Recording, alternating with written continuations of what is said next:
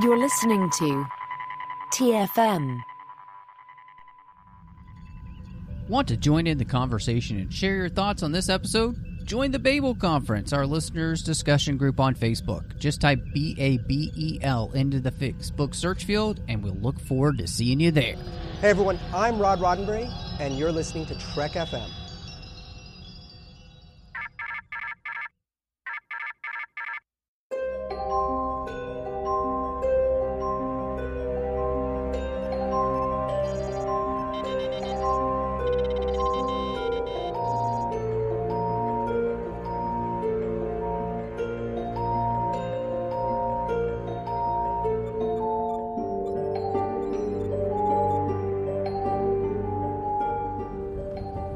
Are you taking all these books?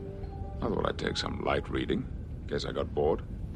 Well, hello and welcome to Literary Treks, our dedicated books and comic show for Star Trek here on the TFM network. And I'm just one of the hosts, Matthew Rushing. I'm so excited to have with me, as he is every single time, the one and only Casey Pettitt. And how are you doing, Casey? I am doing great. We are finally in summer. We're about to have a nice 3-day weekend in the U.S. for Memorial Day. It's very nice to be out of winter.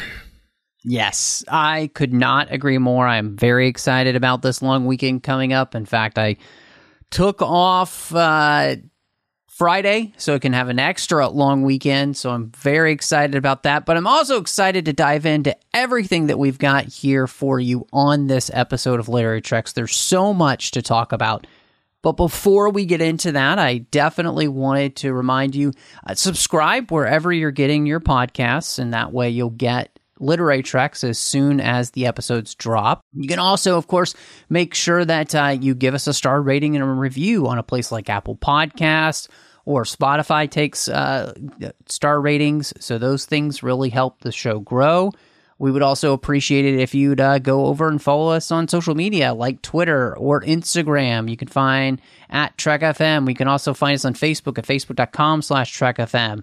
Got the listeners only discussion group on Facebook called the Babel Conference, and you can join listeners from all over the world talking about the different shows here, and we'd love to have you interact in there.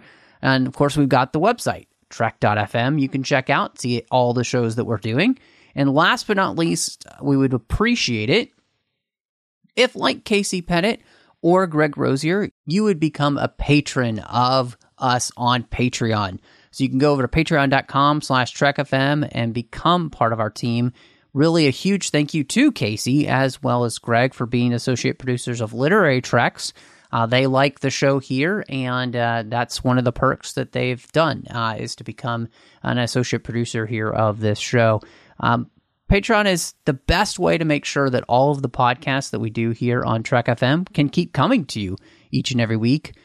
Casey knows it's a lot of work, and now when you're behind the scenes to put these podcasts on, it also costs a lot of money. And so go to patreon.com/TrekFM and become part of the team. So, Casey, our news segment is actually huge this week because we have so much to talk about. But one is just a big congratulations to Star Trek Comics. Yeah, this is pretty cool. They've gotten nominated for the 2023 Eisner Awards. They've been nominated for 2, the best single issue or one shot for Star Trek number 400, and then also the best new series for the Star Trek ongoing series, which we are going through right now. And, I think as you've heard on the show before, we've enjoyed those issues, and we've enjoyed the Star Trek series that's been going on. So that's a pretty big deal. And so, look forward to seeing the results of this. And big congrats to Star Trek Comics. Absolutely. I mean, this really is a huge deal, and a huge congratulations to them. And I think well-deserved. I honestly think that the Star Trek series has been phenomenal so far. And the cool thing is we're actually going to talk about 2 of them tonight because we have so many comics to review. So, Casey, why don't we celebrate these comics by diving into some comic reviews, which we have Dog of War number 2 here. And oh my goodness, Casey, When this was first announced, I thought, well, this just sounds ridiculous. And this may have turned into one of my favorite comic series that we're going through right now, which says a lot because we've been enjoying them so much. But this issue builds off the first issue so well, and just, I really do feel as though I am reading and, a comic, which is wonderfully visual, an episode that was lost from, like, say, the 5th season. Yeah, like you said, I was skeptical of this one too. The Dog of War. We've got a dog on the covers of these, but that is just a fun little aspect of this. And like you said, it's like watching an episode, and we don't get new episodes of Deep Space Nine anymore. So having these stories that take place during the series is really cool. And yeah, the visuals of this are great. The story is compelling. And, even the dog that's in it, we're starting to kind of get a little bit attached to, as are some of the characters. So, this is, I feel like it was a little bit of a risk for, IDW to be putting something like this out, but it is very successful, in my opinion. I think that one of the things that, to me, has made it the most successful at this point has been the fact that not only does it feel like a lost, episode, but the voices of the characters is perfect, but also the story of allowing Sisko to have his moment to face the Borg here, as we've given Picard many times now. And I feel like this had been a missed opportunity. And the way that they're doing this with this Borg technology and the power that it could offer the Federation and its allies against the Dominion, and yet the slippery slope that it is phenomenal, I think. And I'm so excited to kind of see where this story goes, because with that side of it, we're dealing with kind of the darker underpinnings of Deep Space Nine, in the sense of, what are we willing to do to survive, and what, morals or any of those type of things might we put on the shelf during wartime. And so I really appreciate the way in which that this has not only been so congruous with the series, but it's just been a great story that I just didn't expect when they first announced this series. And I think they played up the whole dog aspect so much. But really, like you said, that's really only a minor part of the story, really. And it's used more as a framing device to help us tell this other very interesting, and I would say very important story for specifically Sisko here. So I'm loving this. I could not give this higher marks 2 issues in. Couldn't agree with you more. Which leads me to this second comic that we're going to talk about tonight, which is the motion picture Echoes #1. This is set right after Star Trek: The Motion Picture, and it's kind of billed almost like as the next adventure that happens to the Enterprise. And what did you think of this one? I had no expectations going into this except just knowing we're getting a motion picture era story. And so I was pleasantly surprised actually by it. Like, the artwork in this one is amazing. We get to see the Enterprise refit in all her glory.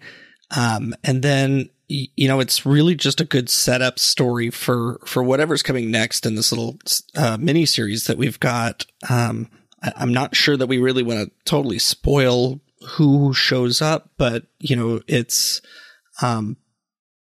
just a fun story. It involves all of the characters that we know from the motion picture, and I think it's on its way to setting up a pretty good story going forward. What do you think of this one?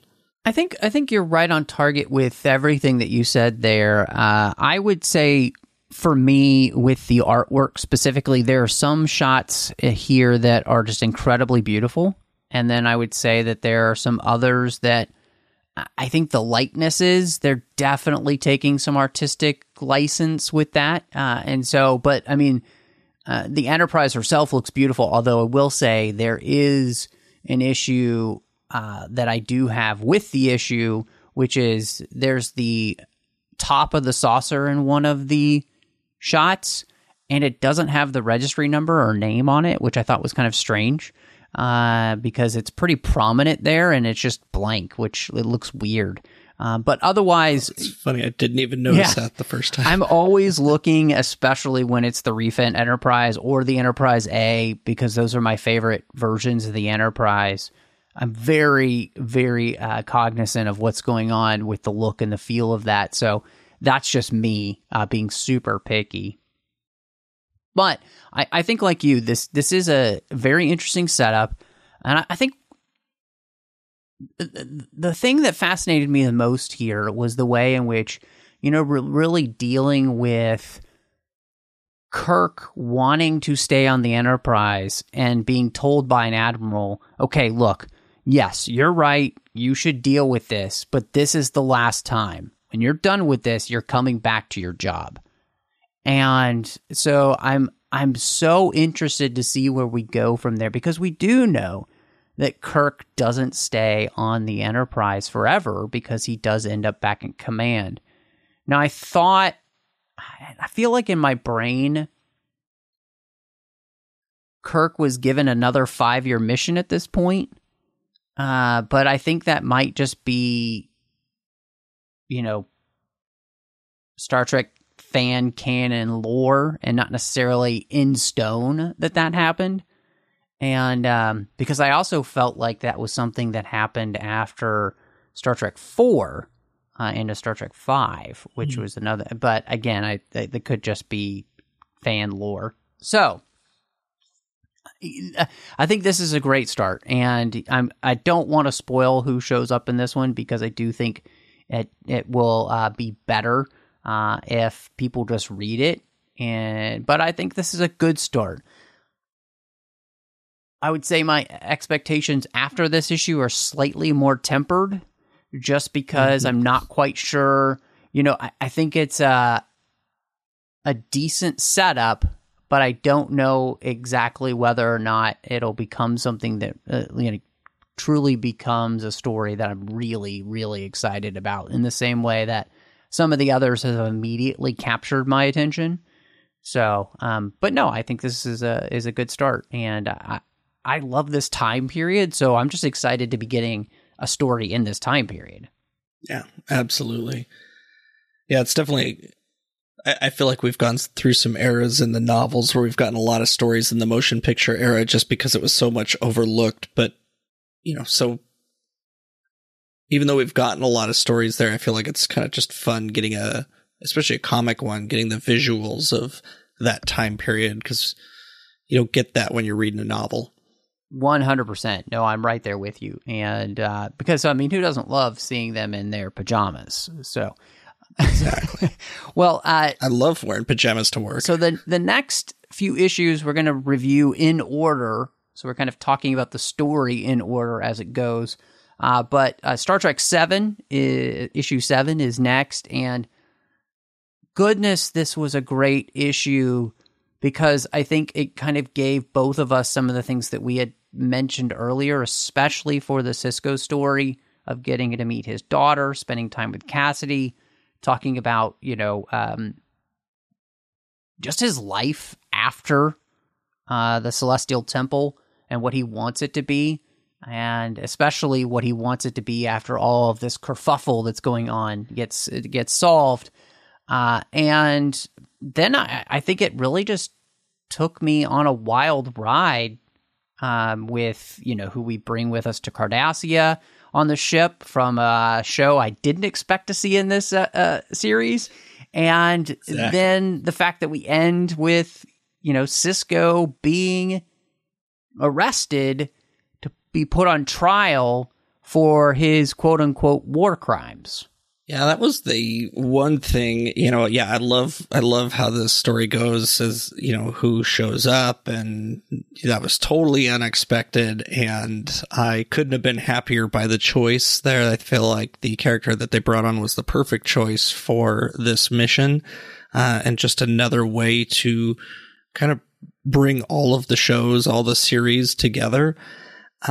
ending with the kind of leading into the trial of Benjamin Sisko, I feel like we've had so many comics over the years that have, I mean, I don't know how many trials of Captain James T. Kirk we had in the comic books. I feel like DC probably did one, Marvel did one, they're all over the place.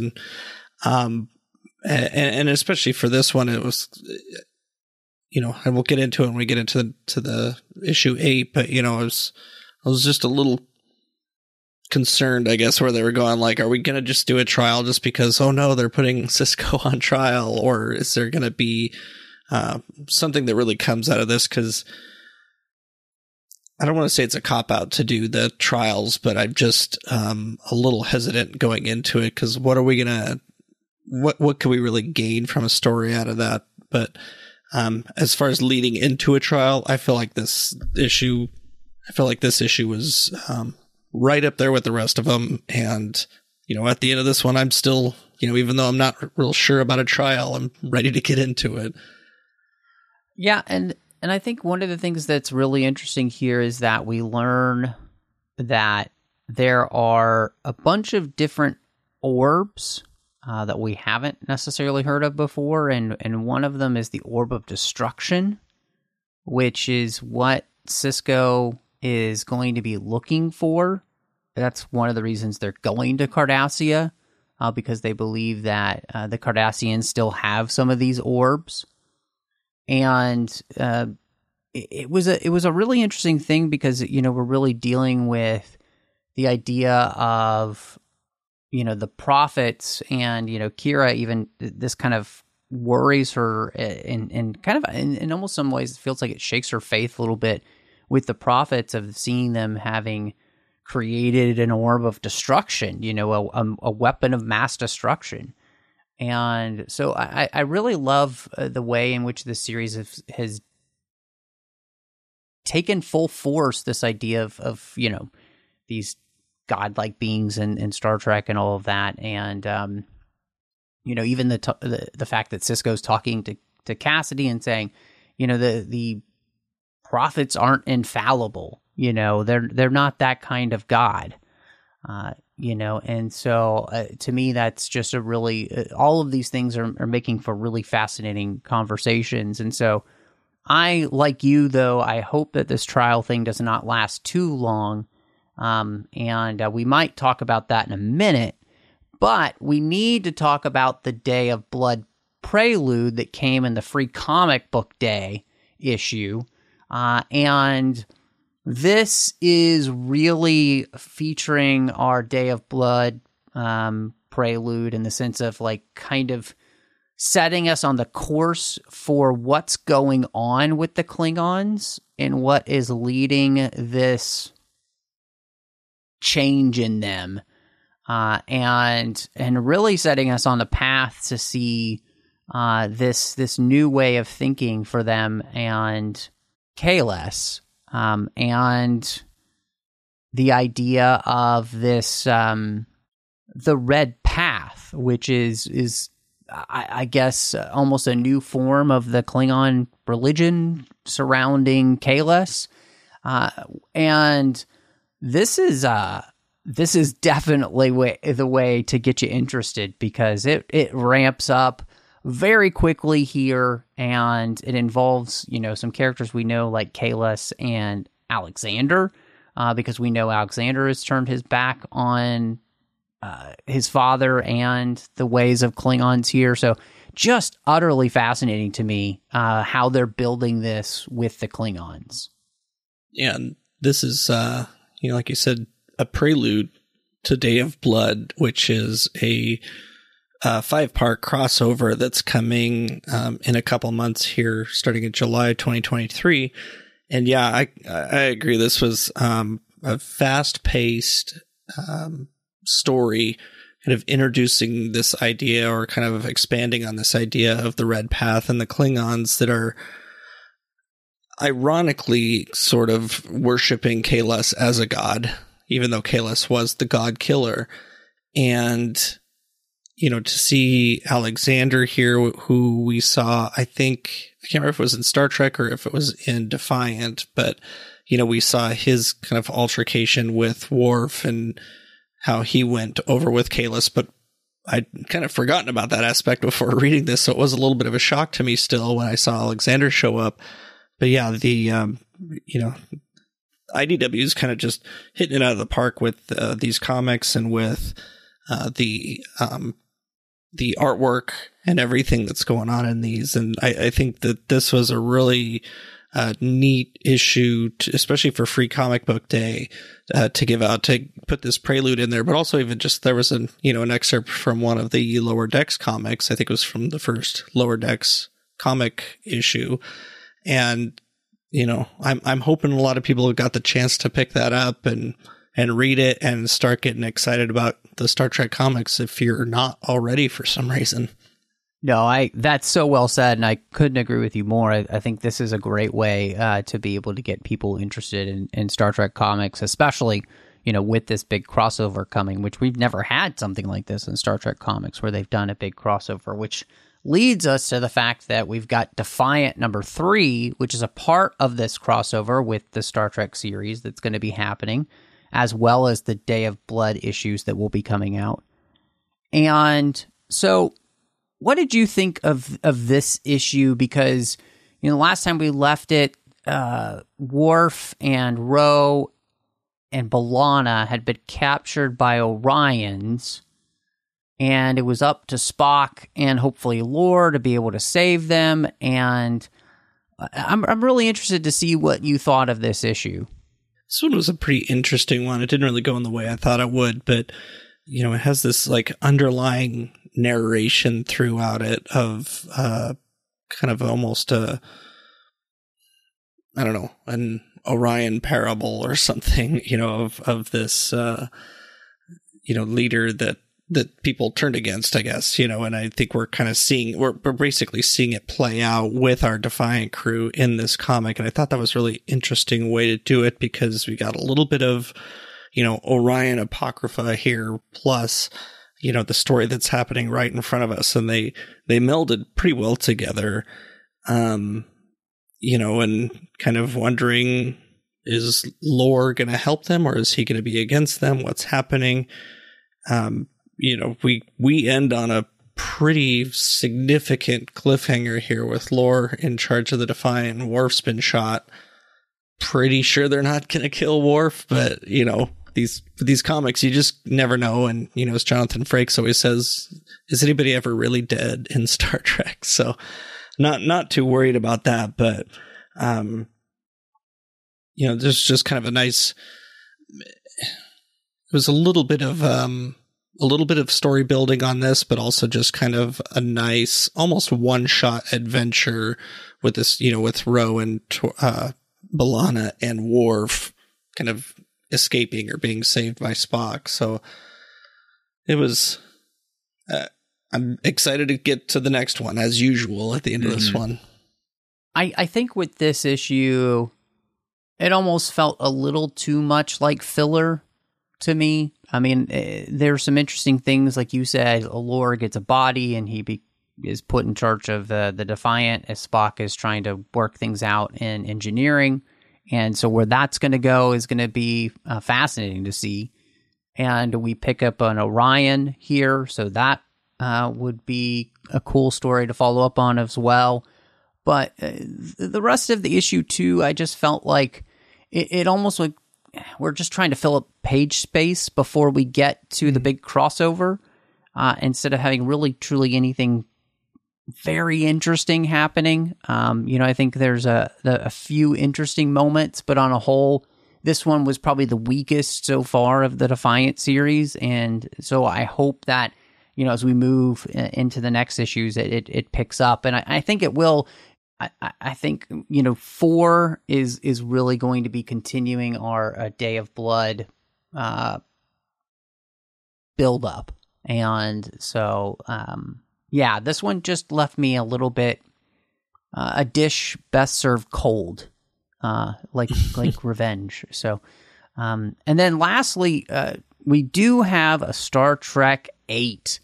and Sisko is on trial, and the Theseus is searching for the orb in a area of space that is known as the Grave of the Prophets. How did you feel about this one, especially since we really do start to get the trial here of Benjamin Sisko? I thought the trial was nicely broken up with kind of the B story, or I'm not really sure which one was the B story, I guess, since the main mission is really to get the orb. The trial itself was fine.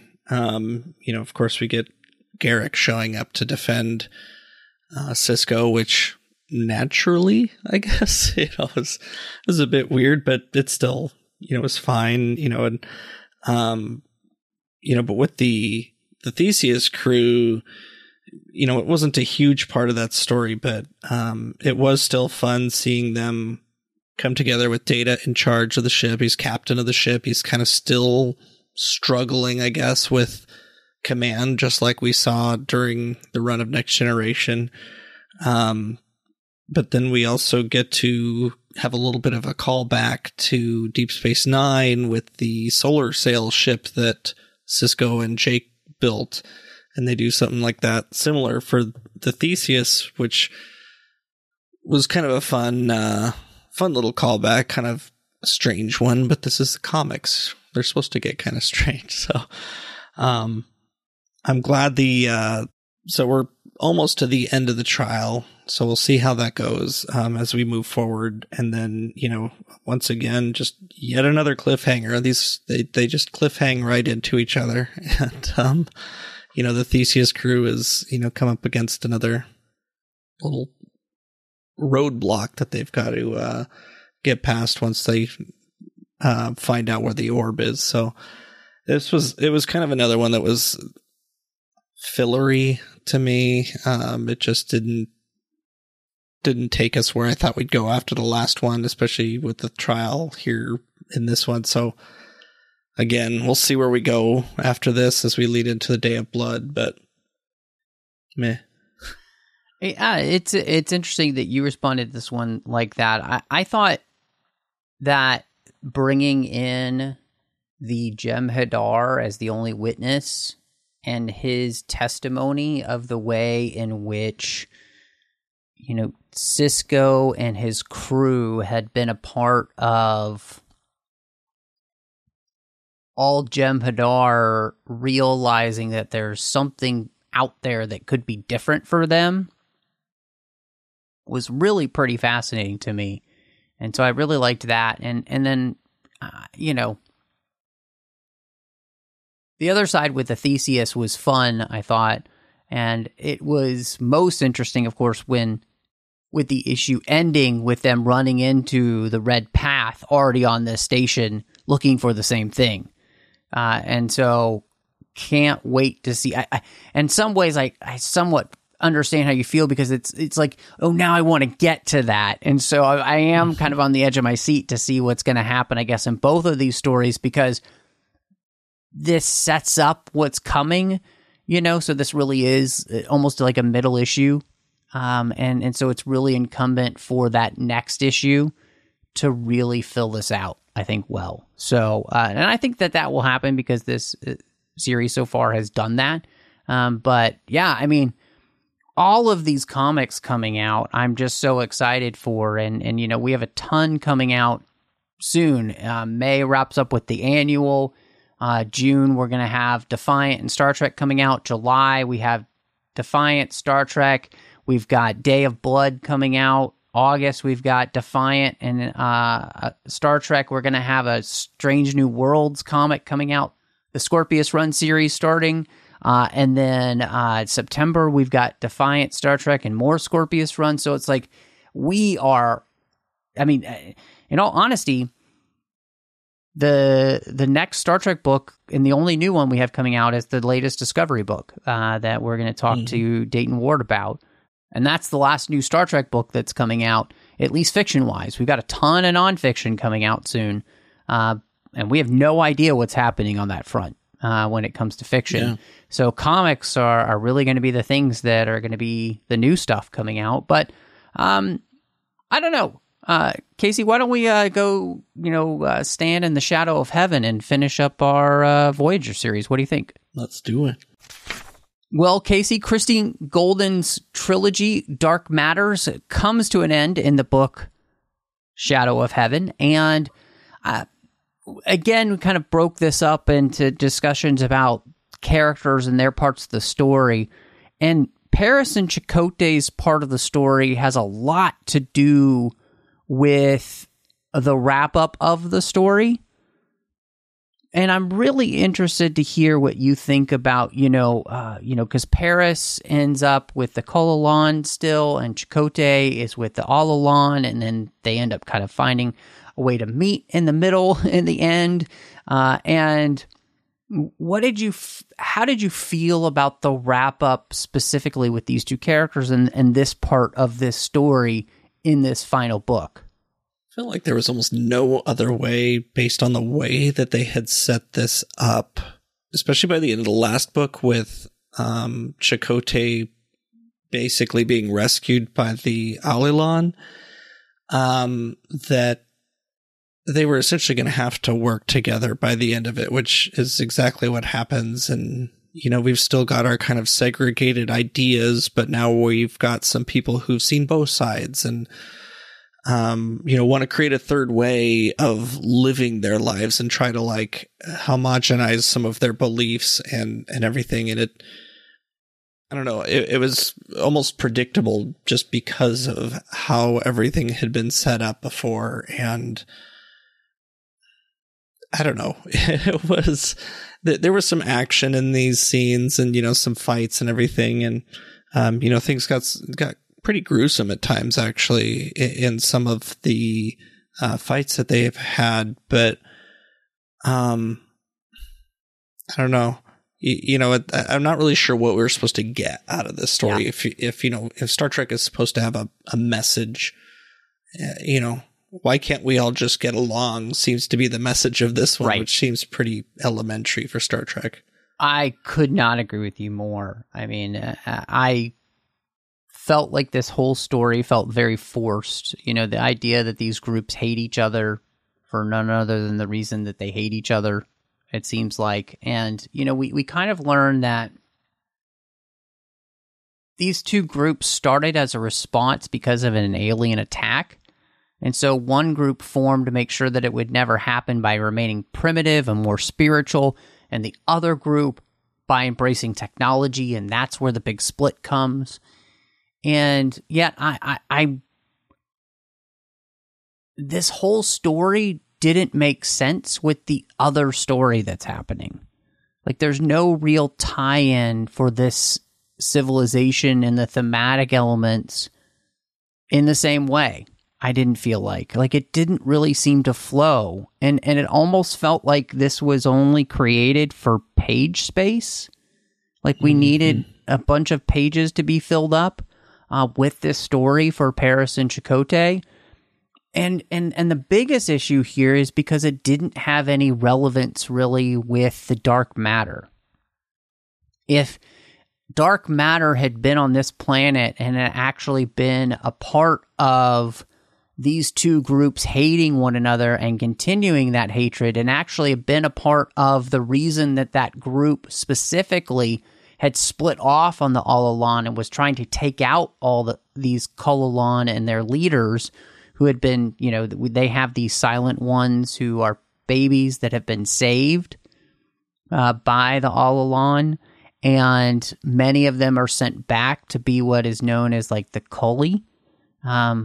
And there are kind of leaders in these different settlements that alert the Alalan when the babies are being left for the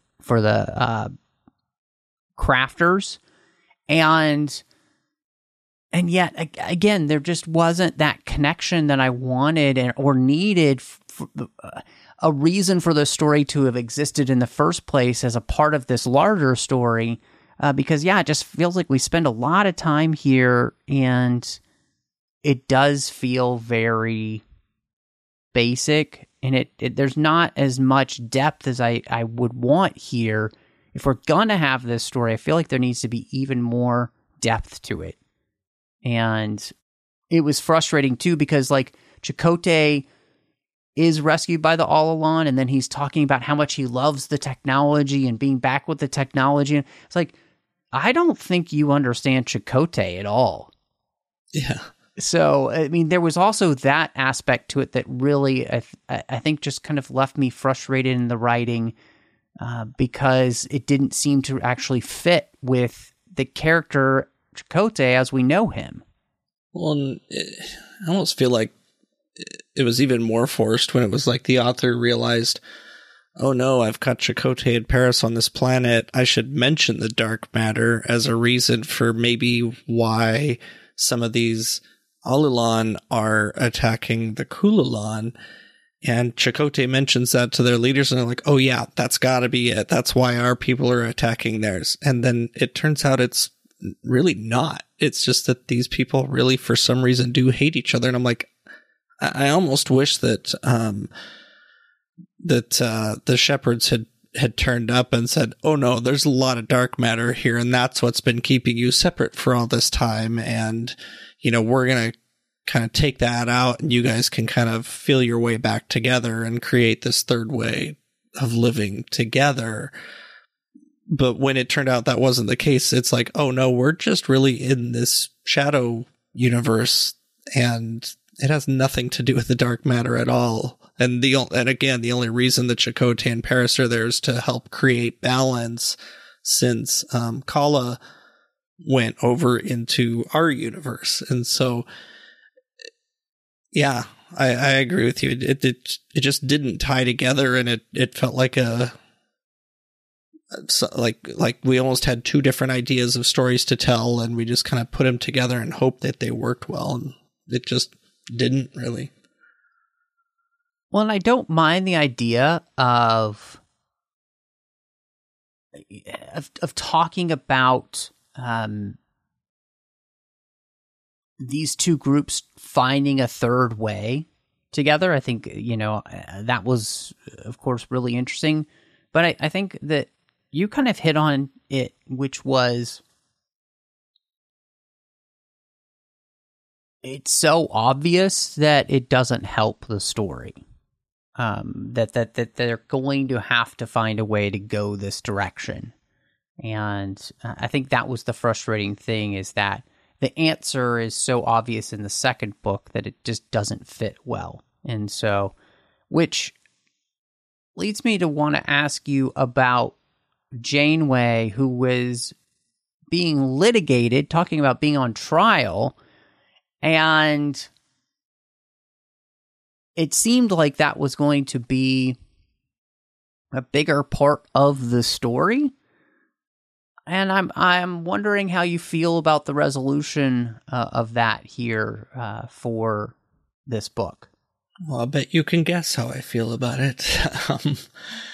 It was another place that it didn't make sense. I mean, the way she gets out of it was that I can't remember the name of the captain, but he basically, you know, the one that essentially turned himself and her into the government, right, to be put on trial. He's like, oh, I've seen the error of my ways, and so I'm going to, you know, fight everyone off while you escape, Janeway. And she does, and that's the last we ever hear of it. And and maybe that's why I was feeling so uncertain, because I read this before I read the comics. And so when I was like, a trial of Benjamin Sisko, are we just going to go in and something's going to get him out of it, and then we're, you know, back to status quo again? You know, because this one especially, it just was totally unnecessary, felt like filler. We needed a word count. We had to fit this into 3 books instead of 2 or 1. And, you know, they just threw this in. It was supposed to be a cliffhanger at the end of the last book, and let's just clean it up at the beginning of this one and move on. And it just, you know, by the time I got part of the way, like halfway through the book, I'd totally forgotten about this part already. 100%. I mean, I couldn't agree with you more. And it's so sad that this becomes so frustrating. And it doesn't really seem to matter, right? It again, I think you've 100% nailed it in the sense that it does just feel like a place where we're trying to fill a word count. On the other side, one of the stories that we continually have been following here and found most interesting was the story of Jekri, who is at this point in the story, the former head of the Tal Shiar. And I thought, again, that this is the best part of the series.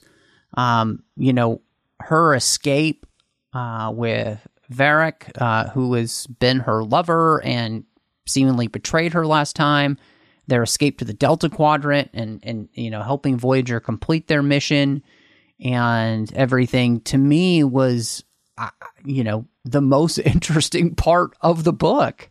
Yeah, absolutely. Her story was the one I felt like it wouldn't necessarily have any impact on our Voyager crew or whatever, but I just feel like the lead up to all this. I remember all the way back in the first book when Jekri and Varric had to meet together like in her quarters and have sex just to keep what is his name, Liao, to out of their brains while they concocted some plan of getting him out of the way. And by the end of this one, I felt like both of their journeys, especially Varric, who we, were led to believe maybe he wasn't actually in love with her. Turns out he actually is, and he's like faithful to her till the end of her days, basically.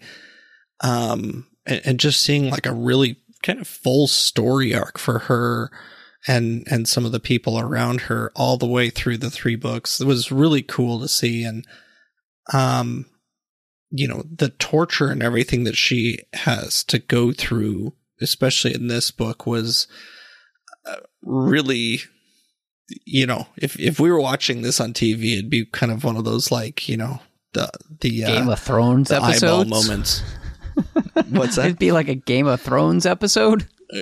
Yeah, I mean, just like bloody and gory and everything, and by the and just her resolve as she's sitting in the prison, almost literally rotting away, and kind of as you're reading it, wondering where this is going, and for her by the end to come out on top and still Romulan to the core, but all the better for everything, I guess, that happened. I thought, overall, her story was, they should have just called this the Jekri trilogy and continued with that through the whole time. Yeah, I mean, I could not agree with you more on that. And it's one of those things where, of course, when you're writing these type of books, it can be hard to find a way to really impact the main characters of the stories, from our Star Trek crews. But yeah, this was fantastic. I felt like they did such a good job with her character and the way in which then she helps, facilitate that by arriving in the Delta Quadrant. And then, of course, we get the return of Talalan to help stop Liu. And the best part about this too is she, really kind of helps facilitate the understanding of what it is that he's been after this whole time and what the Shepherds have been doing, which apparently, the Shepherds have been helping balance our universe so that it doesn't go one way or the other, both leading to our destruction, but keeping the balance so that it continually slowly expands forever. And in doing that, Leah, you wanted to return the universes to their original chaotic state, which would mean, they'll either burn out or freeze out, either one. And, they're in their own little pocket universe that's so different that it won't ever matter whether or not that happens to another universe. And so I thought, finally getting that was really interesting to know. And then by the end, we get the Shepherds who are going to stop messing with everything altogether. So, I mean, I guess he wins? which you put on our outline, which I was like, yeah, you're right. He kind of wins. Yeah. Well, that's what I was wondering. I was like, as I thought more about it, as you're talking there, even I'm just thinking, yeah, like I feel like who was in the right with the shepherds, and that's kind of an interesting moral dilemma, or just existential kind of dilemma, really, for our people. But if the shepherds were trying to maintain the balance through artificial means, essentially, or just through their own interventions, and then Leo is saying, no, that's not our place to do that. And he's thinking kind of almost from a God mindset of like, I'm bigger than these people. I'll get them to, like, I've made an oath that I can't do it, but I'm just going to destroy all these people. And it doesn't affect me at all, but we just need to get back to the chaotic state. And it's, like everybody else between the Romulans and between working with Voyager and Janeway and everybody, that T. Allen is essentially like, yeah, okay, we'll stop doing it. And it's like, so now we're not destroying it purposefully with bringing all the dark matter into one universe or another, but it's just going to go back to its chaotic state, which again is what Leo wanted in the first place. So I'm like, I'm not really sure who wins in that and how many millennia or whatever's longer than a millennia this is going to take anyway. But some of the explanation by the end, when you think about it too much, kind of undoes the whole point of a lot of this entire trilogy. It's a great point. So Harry's bad luck continues when he finds out that his new girlfriend not only doesn't like the things that he likes and hates them, but is literally disappearing from our universe. And so, it's going to be one night. And that's it. Cruel. And he's still an ensign, by the way. Really he's still an ensign. So yes, ensign never finds love. Yeah, this is just it was a really sweet part of the story with him and her. I mean, they fall in love like very quickly, especially once they kind of come to an understanding about each other, and she realizes that maybe she does actually like some of the things that he does. It was just so kind of anathema to what she had grown up with and come to know as what's right and wrong. But, to get through it and find out they could never have been together because they've come from different universes. But then, like, the cruelty of all cruelties, and we don't even get to see them say goodbye. She has to leave him a recording. I mean, I was just like, ugh. That sucks, and I mean, you feel bad for Harry in that situation. I mean, it's the story of Harry's life, of looking for love in all the wrong places, looking for love. Yeah, it's terrible. I mean, the less said about this story, the better. We did finally figure out, Casey, who our interluding character is. And it is apparently Kes, but from another universe where she was allowed by her crew just to transcend her nature. And instead of becoming a ball of fury, she became this evolved entity. And, so it was interesting that became the case. And I wish that it just felt like it had more to do with the rest of the story, because I think it's actually the kernel of a great idea. Really is. I think that this was a really smart idea to have this be the case, but then it is kind of meaningless again for the rest of the story because she doesn't have any interactions with our crew or anything, and she's from another universe, and so it's another place where good kernel of an idea that in execution actually doesn't really mean much for the story. Yeah, absolutely. I think, the savvy reader will have probably realized from pretty early on that this was Kes, just because there was a lot of Easter eggs thrown out in these parts of the stories. And I was so... the revelation that she was from a different universe or she was a different Kes from ours was like that. That was a surprise to me, and I appreciated it just because of how our Kes ended up, as you said, in a ball of fury. And man, yeah, I really wish that she had gotten to interact with them more than just Tuvok realizing that she was there. She just kind of floats, like literally floats around the outskirts of everyone's awareness and then moves on. And part of me wonders if, depending on when these were written, which I can't recall off the top of my head, but, if maybe the author was hoping to do something more with that later or something, but yeah, I completely agree with you. This was a great little kernel of an idea, and it just, I want more of this now, and it's, I know we'll never get it, and that kind of sucks. And, because otherwise at this point, it's just more filler and kind of was unnecessary. Yeah. A little bit of a Deus Ex Machina here. Yeah, I mean, part of it was that, and we talked about this idea, is that you did need something else to be involved with picking up this dark matter and the universe, because, there's only so much Voyager can do, and even in the quadrant they're in. And so, no, I 100% agree with you on that. It does feel like, it's just hitting the easy button.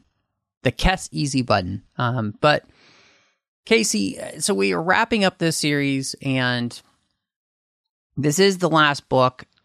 What did you end up thinking of this book, and what are you going to rate it? Well, I don't think it comes as much surprise that this isn't going to get a very high rating.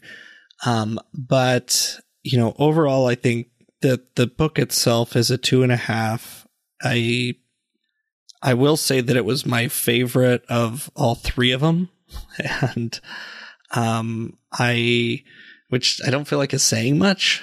I think I gave, 2.5 to 3 stars to all of the books, but yeah, this was definitely, so I think on Goodreads, I actually gave all three of them 3 stars, but they're all really about 2.5. And I think even the second one probably was closer to a 2, even if I think about it in context with the rest of them. But, it's one, there was, a lot of good ideas throughout the book that just never gelled or never really went the direction that they could have gone to really make a more compelling story for me. So yeah, I'd say it's 2.5 on the high end for the whole series too. Yeah, I'm right there with you. I would give this a 2.5 as well.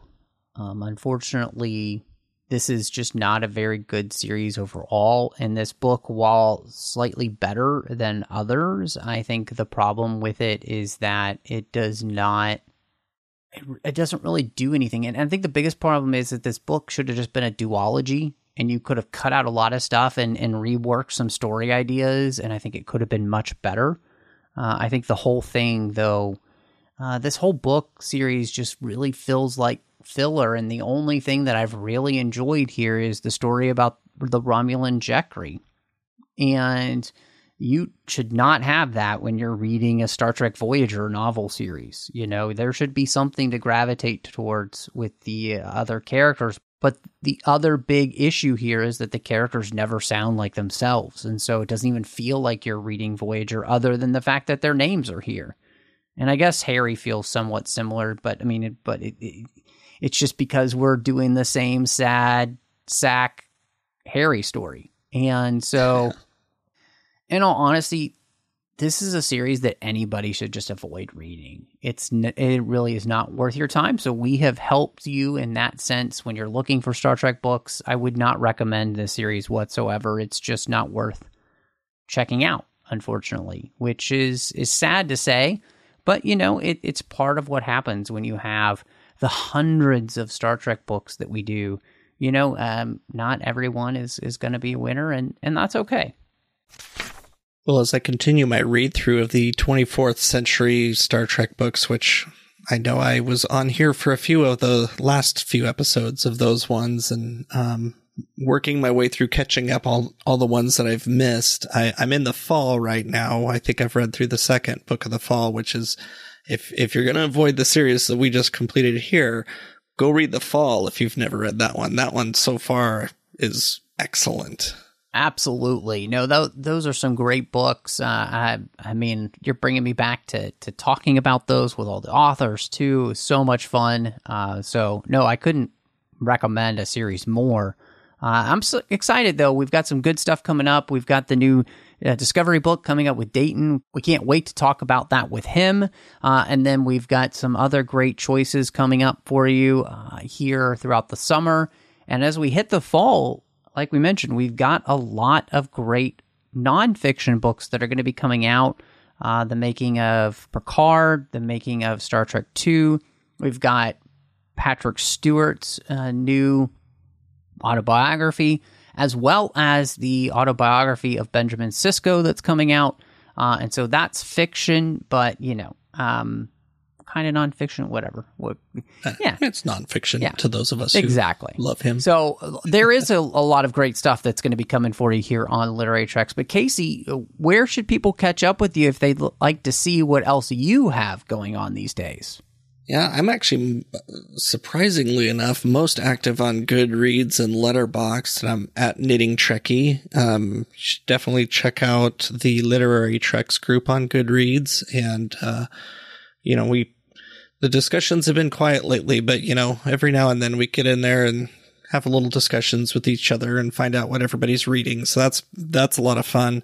And you can also find me on Facebook in the Babel Conference, another great place to chat with everybody and, talk about the shows. And, Matt's always really great about going and posting on older posts, like older podcast posts about like new trailers that have come out on, when things they're going to discuss on 602 Club or, wherever. So, Babel Conference is actually a pretty cool place to hang out for people. Absolutely. I know people can find you like everywhere. Where's that at?